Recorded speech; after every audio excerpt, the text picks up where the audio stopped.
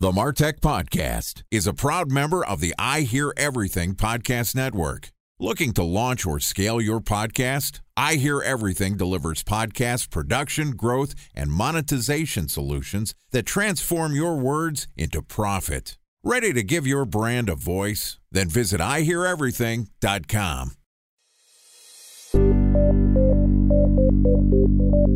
From advertising to software as a service to data. Across all of our programs and clients, we've seen a 55 to 65% open rate. Getting brands authentically integrated into content performs better than TV advertising. Typical lifespan of an article is about 24 to 36 hours. If we're reaching out to the right person with the right message and a clear call to action, then it's just a matter of timing.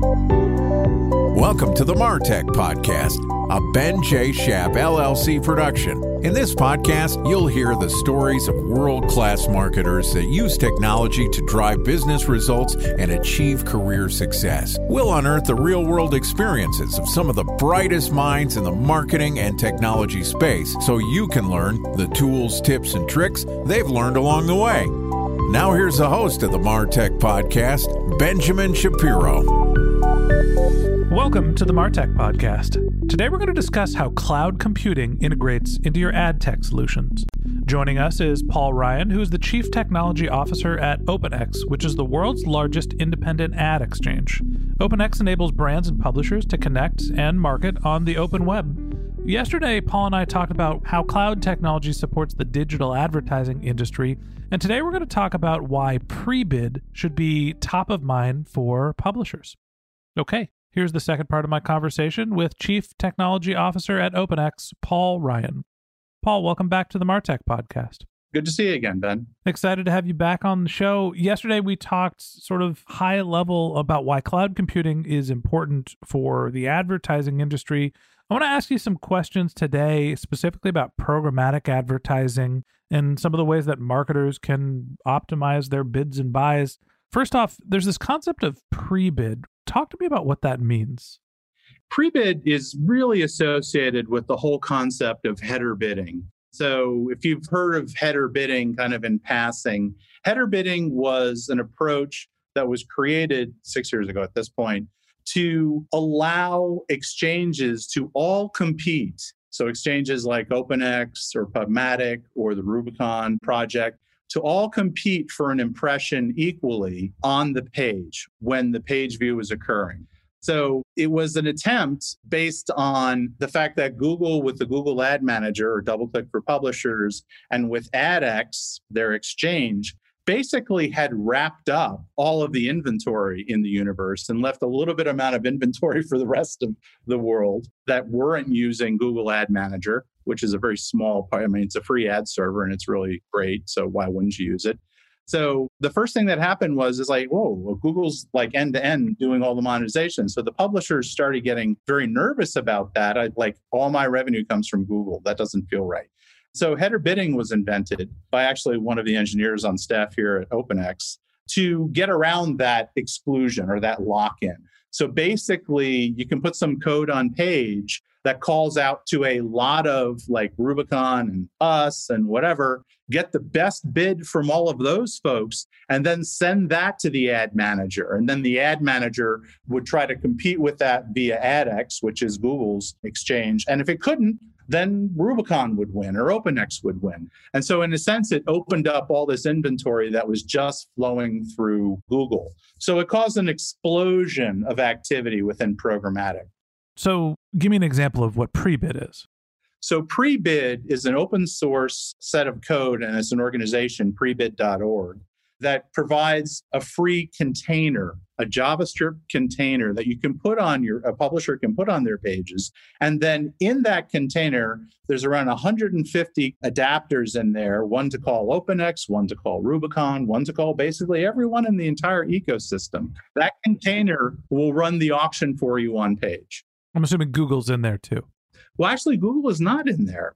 So Google pre-bids its own thing because Google is the default monetization path for most publishers. Mm-hmm. So Google, since they have the Google Ad Manager, that talks directly to AdX as a demand source. Right. What's happening is all those pre-bid SSPs, like supply-side platforms like OpenX, we all compete. We get the highest bid out of that. We then send it up to the ad manager, which compares it to the highest bid from AdX, and then whoever wins, wins. Let me make sure I understand this, because I think the programmatic advertising landscape in general, and specifically to me, is confusing as F.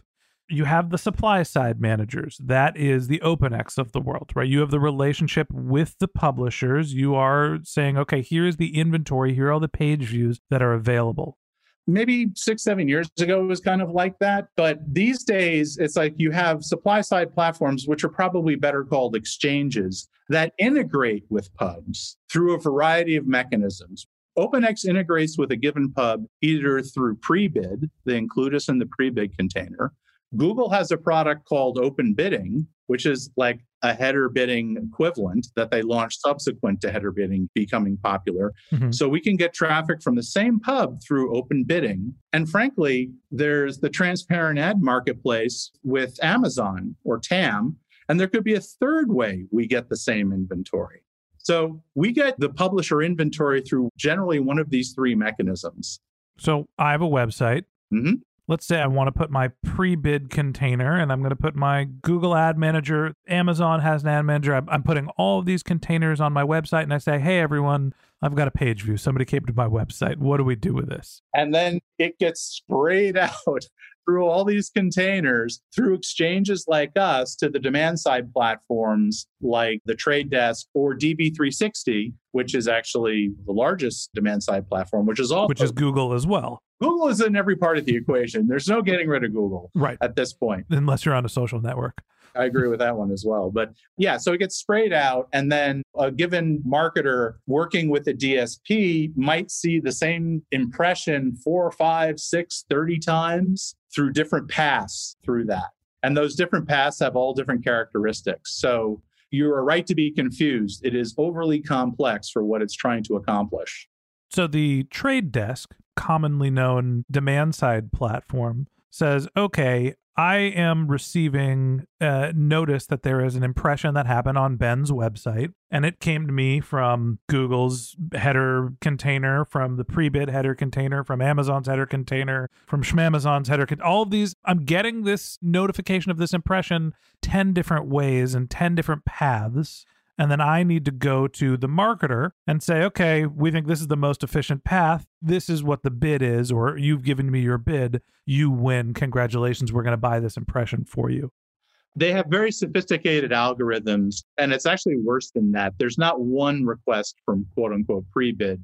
It's every adapter you put in pre-bid. So you could get 15 requests from pre-bid on the same thing. So it's really multiplicative into the DSP side. So there are algorithms in terms of what the goal is for the campaign, whether it be CPA or some ROI metric, some offline conversion metric. They're optimizing their bidding strategy using that data that they have on what they bid, what impressions they get as a result, what the cost is or the cost per conversion. So that's heavily automated within the demand side platforms. And so you set campaign goals, and then the algorithms adjust the bids, because they might be getting trillions and trillions of bid requests a day across their platform. So they have to be able to very quickly decide if they want it or not. Do they want to bid on it or not, or what have you? Okay. I'm with you. And I understand that the pre-bid container is basically selling your inventory or making your inventory available through a channel that is not Google and also not Amazon in this case. Why does that matter for publishers? It's part of the problem of if there's too much concentration in revenue in one path, what typically happens? The margins on that path kind of start creeping up. Now, I'm not going to use the M word that's in the newspapers these days with respect to Google, but there is always a fear that you didn't actually understand how much of the media spend was actually at work and how much was Google taking and what's actually going on. You have basically no control over your revenue destiny. And most companies, that's a bad thing. Something changes one day in terms of what's going on within the Google ecosystem, and your monetization can vary widely. So that reliance on a single channel without any form of alternative channel. And now there are two large alternative channels, one of which was completely open source. No games, you get the code, you can see exactly what you want, you can configure it. You can run it yourself. You can work with a partner to run it for you. You know exactly what's going on. And then you have two alternatives, which are like opaque, and you don't really know what's going on. That's the Google and the Amazon. Yeah, they're kind of opaque. They give you metrics and what have you, but you know in pre-bid, for example, that OpenX bid $1.50 on this and Rubicon bid $1.52. Right? You know everything on who's bidding and where it's coming from. And the analytics provided are very, very transparent within pre-bid. So it's an alternative channel, and it's also mobile as well. So I'm not just talking about websites, we're talking about mobile and what have you. And so it's incredibly important to use some fraction of the time as a foil to things that you don't understand. So I understand that using the pre-bid container, an open source container, allows you to separate out your revenue streams from not being totally dependent on Google. You can use Amazon as well as another way. A special thanks to our presenting sponsor, Mutinex. Ready to take your team from I think to I know? Then join brands like Samsung, ING, and Asahi who make better marketing decisions with Mutinex. Mutinex Growth OX, the marketing mix modeling platform that makes measuring ROI fast, easy, and cost-effective. Request a demo at mutinex.co. That's MUTINEX.co. Time for a 1-minute break to hear from our presenting sponsor, Mutinex. In 1919, John Wanamaker said, "Half the money I spend on advertising is wasted. I just don't know which half." Well, the advertising landscape has changed since then, and instead of reaching your audience on 2 channels, you're probably reaching them on 20. Turns out John didn't know how easy he had it. But that doesn't mean that you should give up on striving towards marketing effectiveness. No matter how complex your marketing strategy is, Mutinex Growth OX is the market mix modeling platform that measures the impact of marketing on your bottom line. Mutinex's market mix modeling platform calibrates your insights against the latest market conditions so you can make media and marketing investment decisions confidently and quickly. Ready to take your team from I think to I know? Then join brands like Samsung, ING, and Asahi who make better marketing decisions with Mutinex. Mutinex Growth OX. Your best decision starts here. To learn more about Mutinex, go to mutinex.co. That's MUTINEX.co. Okay, here's the rest of today's interview.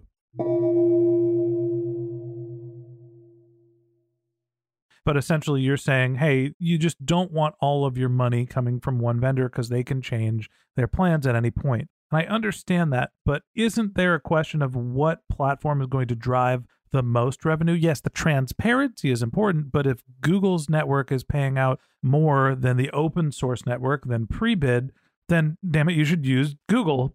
I'm glad you brought that up. So before header bidding, people suspected that they could make more money if it were a little bit more open and they could see what was transpiring in this closed ecosystem.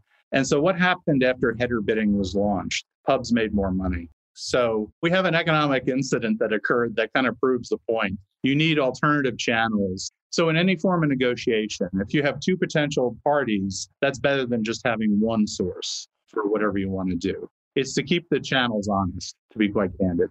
Now, the fact that pre-bid exists and Google has competition for publishers' attention means that Google has to be winning in terms of what their bids are or taking lower share than pre-bid to continue to win business.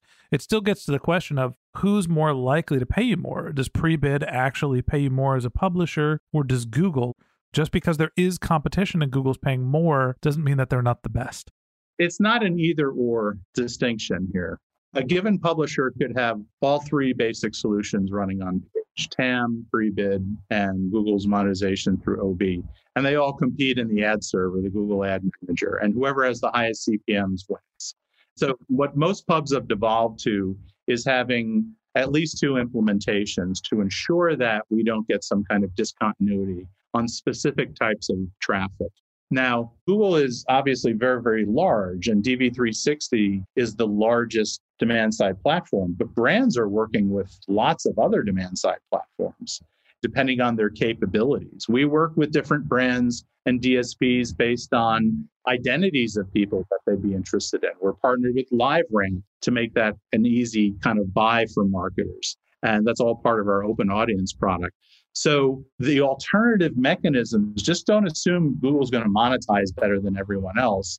I mean, they compete, which is the great thing about this. It's an open competition now, as opposed to kind of a closed ecosystem. But if you just want to make sure it's happening, like if you're running pre-bid with a bunch of things in it and it's competing against Google, it's always about keeping people honest, right? On a page view basis. Yeah. You mentioned, the demand side platform. Were there any impacts to the launch and sort of growth of pre-bid on, the marketer side, on the bidding side, the demand side? I think the major impact as pre-bid started rolling out was you had access to inventory that you never saw before as an independent DSP. And as a marketer using an independent DSP, you typically only had to go to Google for that. So all of a sudden, you saw different looks at the same inventory through different channels. And then understanding which is more effective for your goals. Is it viewability? Is it bot detection? There are all these different characteristics of these channels. And so you could actually choose, if you tracked it, you could choose which one was more effective. And that's actually matured into a whole program now, which people are calling supply path optimization, where the demand side, and then hence the marketers funding the demand side, are choosing specific paths with publishers. The Trade Desk launched a program around a month ago where they said for every publisher, let's just choose one path. And you can look at the paths, and they have different monetizations, different fill rates, different average CPMs, and you choose the one that works best and use that. I'm not a fan of the static approach, to be honest, because that could switch next week. And the only thing I've learned about programmatic is it will switch next week. So the fallacy everyone has is they think everything's a normal distribution. It's like reality is a normal distribution. It's highly, let's just say, abnormal in programmatic. There's things that occur that don't make any sense, and you have no idea why. So you have to be able to adjust those things quickly and automatically. That's why I'm not particularly a fan of static pathing. But it's an attempt to choose the best path for a given marketer or marketers in general to actually get to the user. If there's anything I've learned about the programmatic advertising industry is that every time I think I understand the ecosystem, I learn about something new like pre-bid. It's constantly evolving, constantly changing, and it is constantly getting more confusing. Yeah. The real takeaway is that pre-bid, it's letting you do header bidding in an open source environment where you can control everything, see all the metrics, and just own it yourself. So no single entity actually controls your monetization. You're in charge of your own destiny. Now, of course, there's a problem with that, which is it takes some work to implement it. So that's kind of the penalty you have to pay. The beauty is this is a marketing show. So my advice to the marketers listening, if you're implementing pre-bid, just ask your engineer to figure it out. Actually, yeah, it's definitely to get it on page. I mean, it's all JavaScript. There's actually a server-side version of it, which is more efficient, but I don't want to, let's stop complexifying things. To implement it, definitely you need somebody to do that. But then probably it's the analytics to optimize it, right? Because why are you calling OpenX all the time? Maybe you should be calling PubMatic. So it gives you a lot of little knobs to turn and kind of optimization techniques to apply. Well, for the sake of this conversation, let's just go ahead and say you should be bidding on OpenX all of the time. Well, I was thinking that, Ben. Paul, let me land the plane by saying I appreciate you coming on the show, telling us about pre-bidding, about why it matters to publishers, and about how it affects marketers. Thanks for being our guest. Thanks a lot, Ben. Okay, and that wraps up this episode of the Martech Podcast. Thanks again to Paul Ryan, Chief Technology Officer at OpenX, for joining us. If you'd like to get in touch with Paul, you can find a link to his LinkedIn profile in our show notes. You can contact him on Twitter. His company's handle is OpenX, OPEN, the letter X, or you could visit his company's website, which is openx.com. Just one more link in our show notes I'd like to tell you about. If you didn't have a chance to take notes while you were listening to this podcast, head over to martechpod.com, where we have summaries of all of our episodes, contact information for our guests. You can subscribe to our once-a-week newsletter. You can even send us your topic suggestions or your marketing questions, which we'll answer live on our show. Of course, you could always reach out on social media. Our handle is martechpod on LinkedIn, Twitter, Instagram, and Facebook, or you can contact me directly. My handle is Ben J. Shap, BenJShap. And if you haven't subscribed yet and you want a daily stream of marketing and technology knowledge in your podcast feed, we're going to publish episodes every day this year. So hit the subscribe button in your podcast app and we'll be back in your feed tomorrow morning. All right, that's it for today. But until next time, my advice is to just focus on keeping your customers happy.